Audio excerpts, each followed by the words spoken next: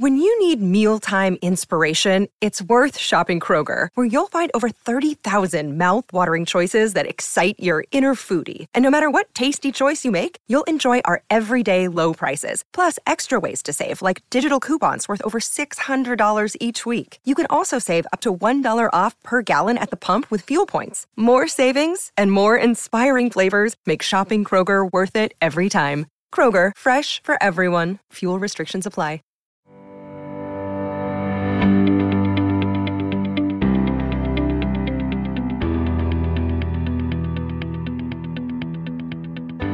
What's up, everyone? Welcome back to another episode of Fish Bytes, the Miami Herald's Miami Marlins show. I am Andre Fernandez, Deputy Sports Editor, your host, along with Jordan McPherson, Miami Marlins beat writer, who now joins us from another stop on the road.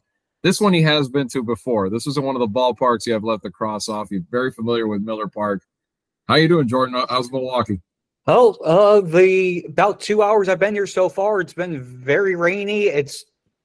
South Florida obviously understands what it's like for it to be raining all the time, but it's that steady rain where it's not drizzling, but it's just enough to be annoying.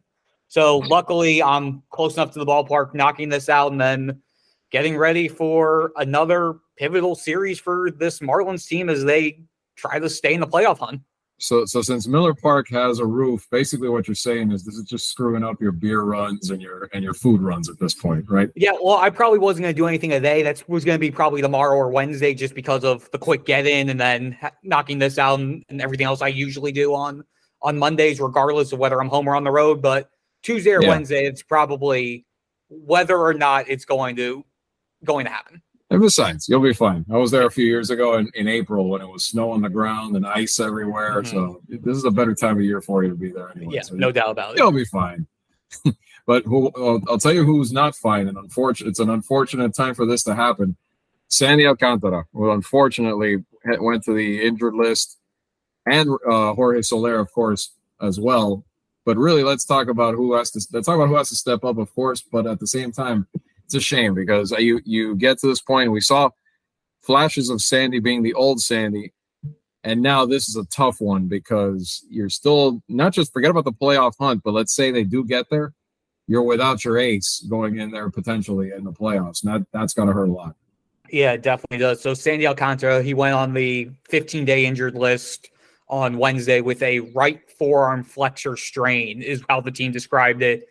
The basics of it, we don't have a full timetable on it. He's not throwing at the moment, although Skip did say over the weekend in Philly that he could begin playing catch soon, which to me is the best case scenario this year, that he'd be throwing after just a few days of being sidelined, but still haven't actually seen him throw yet. So again, I'm holding off anything until we know exactly what's going on. And the Marlins at this point are just preparing for what potentially could be the rest of the season, which is about a month without Sandy, which it's tough when, again, he was their workhorse, whether the results were there or not. He was still that steady piece in the rotation that is still filled with a lot of young guys, as we've talked about week after week, where they're trying to monitor innings. They're using a 6-man rotation to make sure that Jesus Luzardo is good for the long run. Braxton Garrett's good for the long run. Yuri Perez is good for the long run. Edward Cabrera, who is back, he ended up replacing Sandy on the roster when the IL move happened, that he's ready for the long run. But without Sandy, it makes things that much more difficult to figure things out. They're still going with a 6-man rotation. It's just they're going with some bullpen days, using bulk guys at this point. Obviously, they still have Luzardo, Braxton Garrett, Yuri Perez, and Johnny Cueto are their main four. Edward Cabrera, interestingly enough, his first time out, they used an opener for him before he came in and threw 4 shutout innings. Mm-hmm. And then they're using Brian Hoeing in the second opener spot, which they've done a couple times. Brian Hoeing feels more comfortable coming out of the bullpen and can still give the multiple innings. So it makes sense, and it's understandable for that part of it. But it's still, you don't really have that backup plan anymore. You're basically down to your main guys at this point in the rotation, and you lost arguably your obviously your best pitcher. He was the Cy Young Award winner last year. Results or whatever he did this year, obviously, were not great, but you still know what you're going to get. You still know you're going to get 6-7 innings from Sandy, no matter what. And it helps the bullpen, which is now going to probably be relied on a lot more with these younger guys who most likely getting capped at 6 innings if everything goes perfectly. So now you're going to be seeing a lot more multiple inning type things out of the pen, or more guys being used on a more consistent basis down the stretch, which they were getting out of that juncture with Sandy doing well and some of the other guys stepping up. So it's going to be very interesting to see how they go through. They survived the first turn without him. They went 4-2 this past week without Sandy, taking 2-3 against the Dodgers, 2-3 against the Phillies. Now we have to see if they're able to maintain that as they get through, as they begin the second turn without Sandy Alcantara. Yeah, and I mean, that's where, again, you know, the complete games are good, and you love to see that he's a kind of the throwback to that kind of a pitcher that can endure, but at the same time, you always have a little bit of concern about the usage, and you hope it's not too serious in the long term. You want him to be a part of this for a while now, and it's kind of you have to balance now what's best for him too, you know, because you don't want to rush him back and then risk something worse, and then you lose your ace for the long run. But looking at that, you know, overall, some of these guys in the rotation have stepped up. They have had good years. And like you said, they're going to have to kind of keep an eye on both, you know, the innings levels as well as performance, not just that. But for Jorge Soler going on the impact, I mean, obviously on the IL, the impact of that is you lose that big bat. You lose that power that had been there the whole season and been such a big part of this lineup. So who do you kind of see there kind of filling in, especially these next few games? I mean, right now, this trip you're on right now with Milwaukee is no joke. And then, of course, you know, here come the Braves in Miami right after that. Hey, the one thing I will say is the Marlins on this current 10-game run that they're going on, the 4-game sweep against the Nationals, taking 2-3 against LA and taking 2-3 against Philly. Soler only played in one of those games. And that game, he went 0 for 2 with 2 walks. Again, in one of the wins against the Dodgers. So the Marlins, they've won 8 of their last 10, including taking 2 of 3 against 2 of the top teams in the National League. And they've done it with basically a complete collective effort. I mean, running down a few names, Brian De La Cruz, 3 home runs, 10 RBI over the last 10 games, including the go-ahead home run on Sunday against Philly. Jazz, 3 home runs, 2 doubles, 9 ribbies, 7 runs scored in 10 games. Jesus Sanchez, 3 home runs, 7 ribbies, 7 runs scored over 10 games. Jake Berger, 4 home runs. Garrett Hampson, 2 home runs, 4 RBI, hitting 321 over 9 games.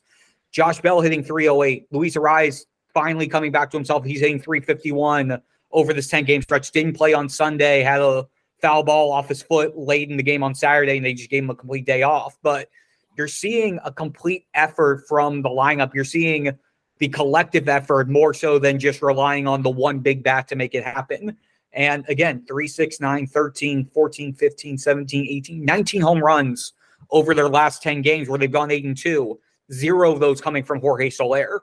And to see the collective slug out of this group without the main guy who you're expecting to see the slug from, that's a very positive sign to show that they're able to sustain without him.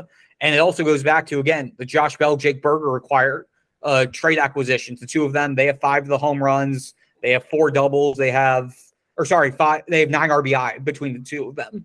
My bad on that. 9 RBI and 5 home runs between the 2 of them. And again, you're seeing up and down the lineup guys who are contributing, even guys who, like, again, I go back to Brian De La Cruz and Jesus Sanchez being the main 2 that I want to highlight here, because everything goes back. The talk always centers around Luis Ariz with the batting title, Jorge Soler with the slug, Jazz being Jazz, and then Jake Berger and Josh Bell being the big boys who they acquired at the deadline. De La Cruz and Sanchez entered the year as us thinking they're going to be platooning in left field most likely, with obviously Garcia and right and Jazz in center. They're your 2 everyday corner outfielders now. And De La Cruz, I wrote about him to start Monday. He's sort of beginning to prove that he can be an everyday guy. He's among the top 25, top 30 in MLB in terms of doubles, in terms of he has 19 home runs this year, which is second on the Marlins only to Soler.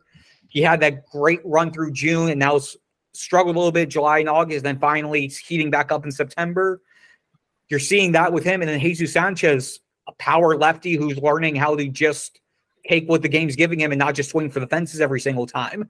If the two of them are able to hone things in and be quality guys in the 5, 6, 7 spots in the lineup, it just gives the Marlins more length that they're definitely going to need now, especially with Jorge Soler sidelined indefinitely. Yeah, both guys, I mean, they've benefited from being in a better lineup. And at the same time, those things that they're doing have made it a better lineup too, more balanced, a little more options there. I'm not worried about that. Like, I'm not worried about so much. You're right, like the Soler thing.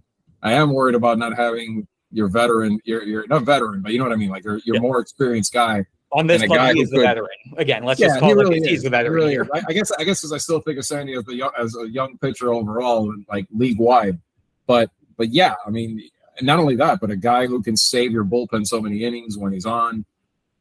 That I'm telling you that if he's not there, if he doesn't come back, and I know we don't know a timetable for certain, but with pitchers just shutting you down already for a couple of weeks, 3 weeks, whatever it is, then obviously requires a ramping up period again. So that's going to take time. So let's just say it's game 1, where you are right now, maybe, or at Wrigley Field or whatever. Who's on the mound for the Marlins in game 1? And not only that, who are your top 3 guys that you roll with in the postseason? If you're Jordan McPherson doing their pencil, writing in their rotation right now, who are your top 3? Number 1 for me at this point, if Sandy's not there, it has to be Jesus Luzardo. To me, there's almost no debate there at this point. He's been probably their most consistent pitcher this whole season. He's having a breakout year. I've actually started breaking down some of the numbers with him. He's among the basically top 10 in the National League and top 5 in some cases in ERA. Strikeout percentage, I believe he's in the top 5 across all of baseball. I believe I have those numbers right here. Just in general, he's been hands down one of the more consistent guys. He has 10 outings this year of at least 6 innings, giving up 1 run or fewer. He has 181 strikeouts on the year in 155 innings. That's a 28. He has a 28.2% strikeout rate, which is 5th in the National League. 15 total quality starts, 10 starts with at least 6 innings with 1 run or fewer. Only 5 pitchers in the National League have more. Swing and miss rate 31%. His slider specifically, swing and miss rate 50.6%. Only Spencer Strider has a better swing and miss rate on a slider than Jesus Luzardo. And again, we saw these flashes at the end of last year when he came back from his forearm injury, and he just carried it over into this year. And he's shown the durability this year. He's going into start 29 about a few hours after we record this. So his outing will impact these numbers a little bit, but he's on pace to go for 30 starts for the first time in his career. He has a chance. He's 19 strikeouts away from the Marlins single season record for strikeouts by a lefty, 200 by Al Leiter. He could potentially become just the second Marlin lefty to ever get 200 strikeouts in a season. So Jesus Luzardo, long story short, Jesus Luzardo is my number 1. Yeah, I think a pretty easy pick with the kind of season he's had. But yeah, who goes the second day? If he's available, and again, I know the Marlins are monitoring him to make sure he's available, I would be going with Yuri Perez at number 2. I would basically go similar to what Don Mattingly did in the 2020 season. Have your best guy in the mound game 1, hope you get the win, and then have the younger guy in game 2. They did Sixto Sanchez game 2 against the Cubs. Right, the Sixto variation now. Yeah, exactly. So, and again, in terms of just pure stuff with who you have, Yuri and Edward Cabrera are your 2 and 3 in terms of stuff, which also makes game 3 the interesting part because they used an opener for Edward Cabrera during his first outing back. And I'm curious to see if they keep doing that the rest of the way, just to see his comfort level coming out of the bullpen and being right. I was going to say, because I was going to set up the table after the second person you said, the second pitcher you said, and say, now your season's on the line in a 1-1. Now who do you trust with? And then you do that again. I mean, I don't know. Do they do that? The opener strategy with the season on the line in a game 3? Yeah, I don't know. But also it could set up the point where they have Braxton Garrett start game 3. And then you have the opposite looks between the crafty lefty and the hard throwing righty. and basically have the two of them piggybacking one way or the other. Right. Braxton has experience coming out of the bullpen. Edwards starting to get experience coming out of the bullpen. You can basically pick who you feel the most comfortable with depending on what the opposing lineup is, and that gives you a creativity option for Game 3. And depending on how Braxton looks that day or how he's pitching the first inning or so, that'll depend on how long you keep him in there too. It doesn't have to be one inning. So. Exactly. Yeah. But Braxton too. I mean, he's made a lot of strides this year with the added pitch, everything that it really took him to another level that I think really surprised a lot of people. I mean, remember this guy? We thought he went from before the injury when he first got drafted way back to is he a fringe major league pitcher? Is he that good? This, that, and now look at him. No, I mean, this is a guy that now you're talking about putting him in there in the most pressure packed situation with the season on the line on the road in Game 3. I mean, if you take a second to think back the history of the track record and the history of Braxton Garrett, to say he'd be put in that scenario if it did happen, that's pretty remarkable considering the journey he's been on. Yeah, and even just this year, I mean, he was the odd man out of the rotation coming out of spring training. He was the long man to start the year and didn't get into the rotation until Johnny Cueto got hurt. Right. So he had to he needed somebody else to get injured in order to be able to get into the role and have that opportunity to establish himself this year. Heck, he got optioned down to the minor leagues after they had to use him as a long guy in the first series. And then Cueto gets hurt in his first start of the season, and then they immediately call him up and go, okay, you're in the rotation, Braxton. Show us what you got.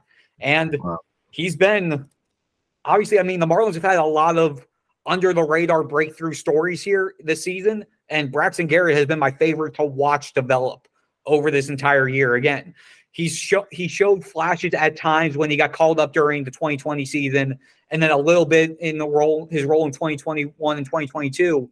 But to see him go – basically become a full-fledged member of this rotation this year has been great to see, and it just solidifies things even moving forward. Because, again, we're talking about Sandy going down. Again, they have other guys, Trevor Rogers. That was another guy who was supposed to be part of this group, and Braxton being there to help fill in one of those voids, it just gave the Marlins something that if Braxton didn't produce the way he is, who knows where they would be right now. Yeah, it would be a lot scarier to think of a lack of depth that they'd have in the rotation at this point without the emergence of what he's done.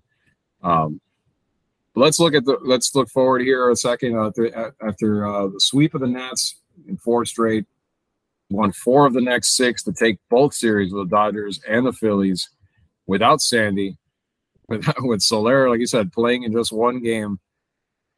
And now they're still half a game back, but they're right there in the fight. I mean, it shows you how much you have to win down the stretch, because we were talking about how they sort of stayed afloat, losing a few games before.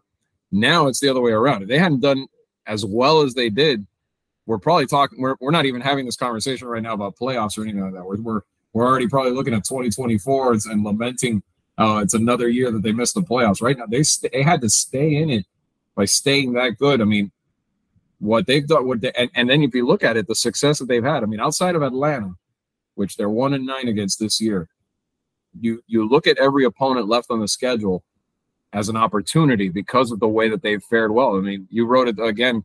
They have fared pretty well against some of the National League's best. Yeah, not just some of them, all of them not named the Atlanta Braves. Obviously, they're 1-9 against Atlanta. Yeah, but I mean, look at every other team that's either in a playoff spot or still in the hunt.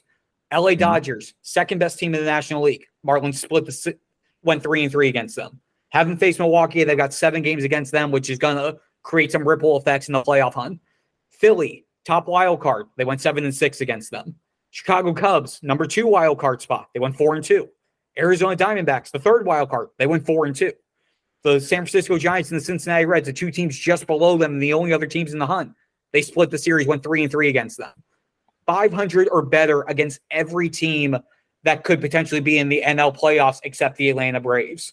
That's just, it's incredible to think about that. And it also would make it just that much more crushing if they don't end up making the playoffs, because they show that they could basically hang with just about everybody else who they would be facing in that postseason. Right. Yeah, and prepare yourselves, because that's the craziness of the playoffs. And I remember years now, Seattle is a team that finally broke that jinx that made the playoffs, and now they're looking like a playoff team again this year. But you remember there were more than once they fell a game short.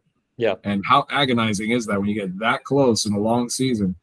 So I mean, it's going to be interesting to see if every game really, they've gone in with the every game matters attitude, but now it really does, because look how much it took just to stay in it. And looking at this week, I mean, the 4 with Milwaukee, 7 overall coming up with Milwaukee, but specifically this week, the 4 they have now, and then Atlanta. Can they even, for standings purposes, it doesn't matter as far as like beating what it means to beat the Braves, but they need those wins. Can they beat the Braves? Have you seen anything where maybe, just maybe, they can sneak out at least maybe 1 or 2 of these to pad their record and get a few of these valuable wins? Yeah, the hope is, best case scenario, you take at least 3 in Milwaukee to set yourself up to give yourself that little bit of a buffer with the Braves. Right. If they can take 3 against Milwaukee, and again, they have Jesus Luzardo going today or on Monday, the day we're recording this. It should be Edward Cabrera either starting or in bulk on Tuesday, and Braxton Garrett on Wednesday, with a to-be-determined person on Thursday as, again, they maneuver through openers and monitoring innings and whatnot. These first 3 games are going to be critical, because this is where you have your best 3 pitchers that you have left going in this series. If they can take 3 of 4 and somehow get 1 against the Braves, go 4-3 in this week, and then your next week you have 3 against the Mets and 3 against Milwaukee to close out your home schedule. Yeah, that's amazing. At minimum they need 4 wins this week, some way, shape, or form, and your best case is probably getting at least 3 of them against Milwaukee. Yeah, I mean, Atlanta.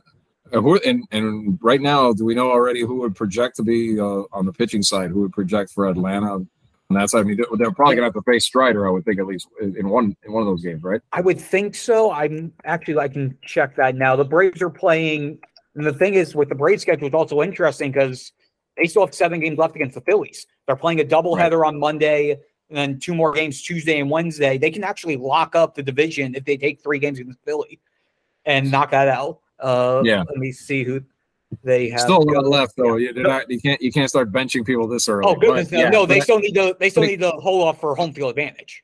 They still need to work towards that. They're gonna. We knew this going in, because obviously the division schedule still, even though they don't play them as much, it's not 19 anymore. But the division schedule in the final month, it's very interesting to see how how much of an influence the Braves are going to have on the wild card picture. Like you said, either by beating up, who are they going to beat up more? Are they going to, or are they? Are they going to beat up the Phillies more? Are they going to beat up the Marlins more? Maybe somewhere in the middle. And then when the dust settles by next week, where are things going to stand? Yeah. And on the Braves rotation, they will not face Fried or Strider. Fried is going Tuesday against Philly. Strider is going Wednesday. So they're going to miss both of them during the trip to Miami. So Miami at least gets that's in theory. In theory, that's a good thing. Yeah. In theory, that's a good break on the Marlins front. You still have to worry about all those Atlanta bats, though, and that's the thing. And especially with a depleted rotation now, no Sandy going in for sure, and what we just talked about. Yeah, I mean, it's unfortunate, but again, this is where the 19, not going down from 19 to 13 in terms of how many times you play your division does help, because in a regular season that we've had in recent years, you'd be looking at, they got to face Atlanta this weekend, and then probably a trip up to Atlanta coming up probably toward the end of it. Now that's out of the way, and it's only the one time. Correct. So that's going to help a little bit for sure. Correct. Yeah, and then just really quick, just looking through the rest of these playoff teams and their schedules again. Like I said, Philly has 7 more games against Atlanta, including what they're doing right now. The Marlins, it's 3 with Atlanta, 7 with the Brewers, and then 6 with the Mets, 3 with the Pirates. The other, let's see, Arizona has 3 with Houston, 3 with the Cubs, 2 with the Giants, and then 3 apiece with the Yankees and White Sox, and 4 with the Mets. And the Cubs have 3 with Atlanta. Atlanta's going to really be impacting this playoff race. 3 with Atlanta, 3 with the Brewers, and 3 with the Diamondbacks, and then 6 with the Rockies, 3 with the Pirates. So Atlanta literally is playing what looks like basically every 3 of the 4 teams that are still involved in the wild card hunt, between the Phillies, the Cubs, and the Marlins. So between that and the Marlins with playing 7 against the Brewers, we could see some impact between, heck, who even wins the NL Central, depending on what the Marlins do against the Brewers. Because the Brewers are only, I think, 2 games up heading into the week against the Cubs. So they've got, so Central is still very, very well up for grabs as well, depending on if Miami does what it needs to do to get into the playoffs. I'm sure being 2 people on this show that have covered the Marlins, have been through a lot of the miserable years, just as sports writers, it is good to have something interesting. And I'm sure that you're probably, in that sense, it's a good thing for you that you've been through, finally being able to be part of a playoff hunt. Yeah. I mean, I remember famously a little funny inside story we'll share of a year that we were at the winter meetings, and Clark Spencer, a former writer for the Herald, I don't crack the joke to all the writers that were off to the postseason. Like, I'm really happy for you guys who know what it's like to cover playoff baseball. Right? I really am, because it had been a long time for him. Let me tell you, I think he hadn't been since 2003. Yeah, since 2003. So you may be, even if they don't make it to the postseason, it's still that just to have that day to day now in September is pretty good, and it's good material for everybody at both on our end and for the fans as well. But let's close it up by talking a little bit about 2 other playoff teams in the Marlins organization, and that's the minor leagues. Jupiter and Pensacola are both postseason bound. Before we get to that, though, one little note of business. This is going to be the last week you can hear us on Fish Bytes as a audio pod. Now, don't panic. That doesn't mean that the show is getting canceled or anything like that. We'll just be a video now, so you'll be able to watch us instead of only listening to us. It won't be available in the pod format, but wanted to let everybody know out there that has listened and watched this show for some time now. We appreciate it. But just a heads up, this week will be the last one on Apple, on Spotify, on all the places that will come at you as a pod. It'll be, and that's why I called it earlier the Fish Bytes show instead of the Fish Bytes pod. I'm trying to get in the habit. But going back to Jupiter and going back to Pensacola here, Jordan, 2 playoff teams already in the minors. Maybe the major league team catches up, but you did a nice thorough breakdown that is available to read at MiamiHerald.com on these 2 teams, and not just about them making the playoffs because in the minor leagues, but it's more about the prospects. Who is on these teams? If people haven't been really taking a look yet at Jupiter or Pensacola this year and been seeing your weekly minor league report that you do so well, tell them a little bit about why those 2 teams are in the postseason and who are their top prospects. I see a bunch of good pitchers, of course, on the Jupiter level. I don't know if you were going to start with them or Pensacola, but let's start with Jupiter. Yeah, I'll start Meyer and Thomas White and those guys.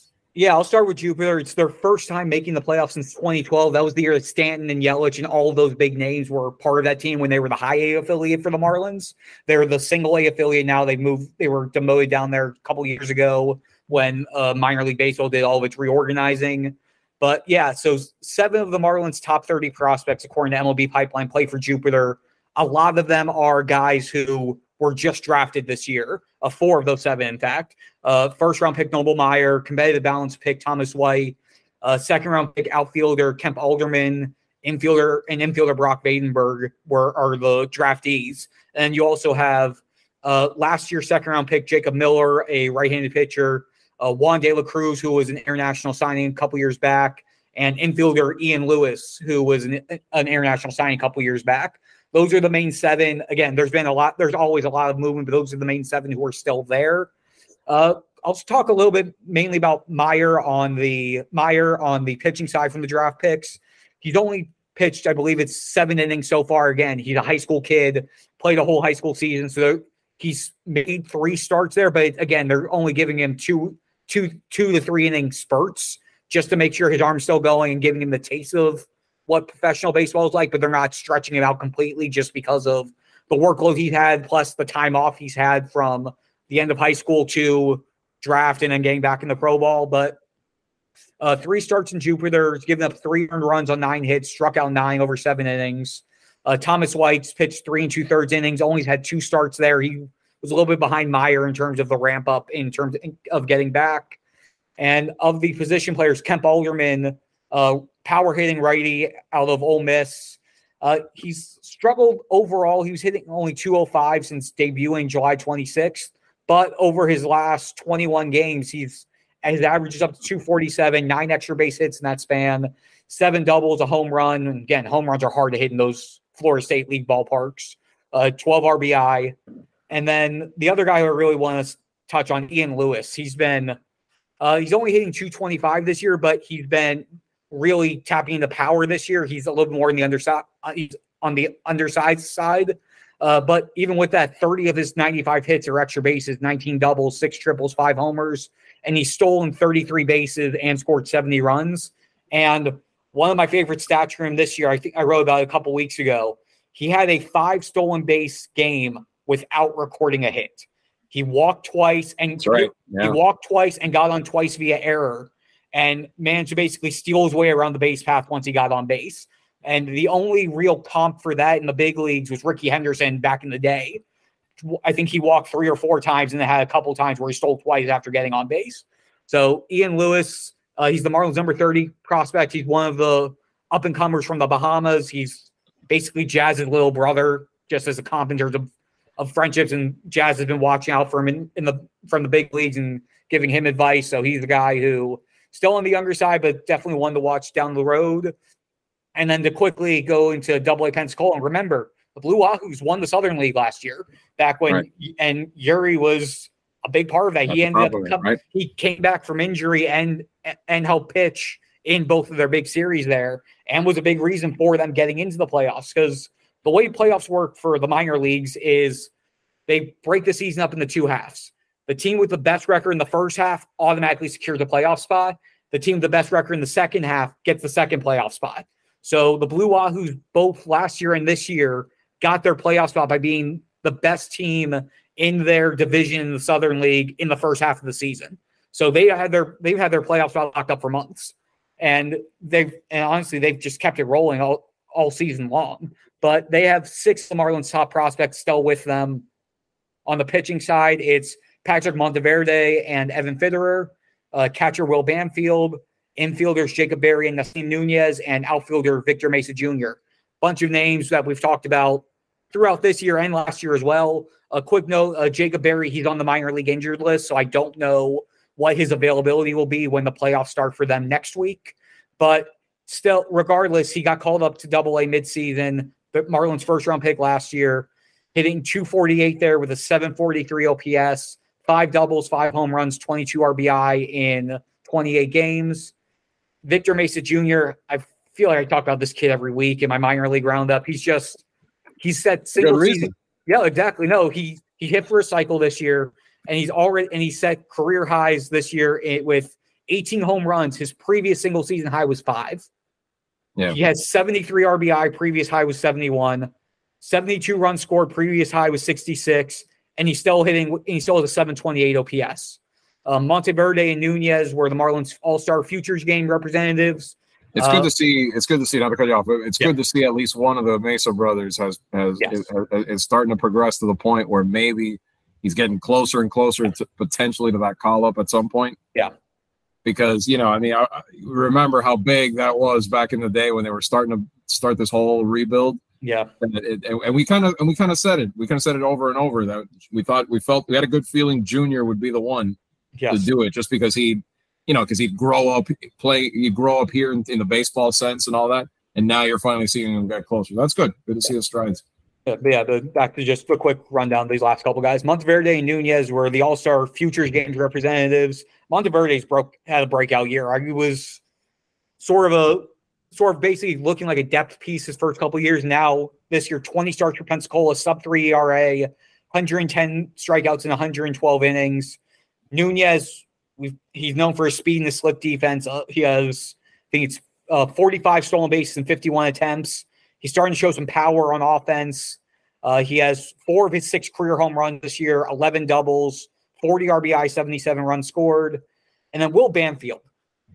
It looked like for so long that he was just going to be basically a forgotten piece here. I forget if he was competitive balance pick or second round pick that first year of this organization's drafting. And he's finally putting it together offensively. 22 home runs in Double-A, 73 RBI, 68 runs scored, and he's hitting 264 with almost an 800 OPS. He was barely flirting with 600 OPS for his career heading into this year, and was his second year in Double-A, and I was like, if he doesn't put something together this year, I don't know if he's going to. And he's what do you think changed? I mean, has anyone told you, like, kind of like what do you think changed that finally? I mean, some guys I know it comes in late, but no. So he started showing strides in late August, early September last season. He changed his stance a little bit. Started working with their hitting coach Matt Snyder, who is up there Double-A, was with him last year as well in High A in Beloit. So the two of them worked very closely toward the end of the year, and they figured out things with his stance. And once he started showing that success toward the end of last season, his confidence came back. Restored, yeah. Yeah. And between that and his work behind the plate, he's known as a defensive-minded catcher with pop. Yeah. So now that he's finally so now that he's showing both sides of it, it's a matter of when he's able. Now it's just a matter of when he's going to be able to move up the levels, because they have Paul McIntosh, I believe he's still up in AAA, and you got to figure out what the Marlins are doing long term in the big leagues with Jacob Stallings and Nick Fortes. That's going to be a very interesting development this offseason. It's just the Marlins catchers, how they plan to address that situation going forward Banfield's not going to be in the big leagues next year. I'm not saying that whatsoever, but seeing if he goes up to AAA next year, which based off what he's done this year, he should be up in AAA next year, what they do with the group above them and what their confidence level is in Banfield for just moving forward long-term with how much they feel like they could potentially use him down the road. Yeah. I mean, it's a good turnaround because, again, he's another player that, like you mentioned, there was so many expectations at the beginning when he got drafted, and then the defense was never the issue. We always thought at the beginning, I know some people were even saying, do we have another, defensively at least, do we have another guy kind of like Real Muto at the time that, just that quickness, the pop time, you name it, just to get runners up. But the bat was the question, and for a long time it looked like maybe this kid's never going to put it together. So maybe the change in stance, like you said, I mean, that's good. That adds to that catcher depth, and maybe, that, especially right now, that whole position in flux going into the near future too. That's going to be key. But all right, well, we appreciate everybody as always, like we said before, for listening, watching this show. Jordan's in Milwaukee. He'll be there at home later on covering the Braves series, and next week, I feel like I'm signing off every episode the same way. The let's see. We'll bring it to you the next week.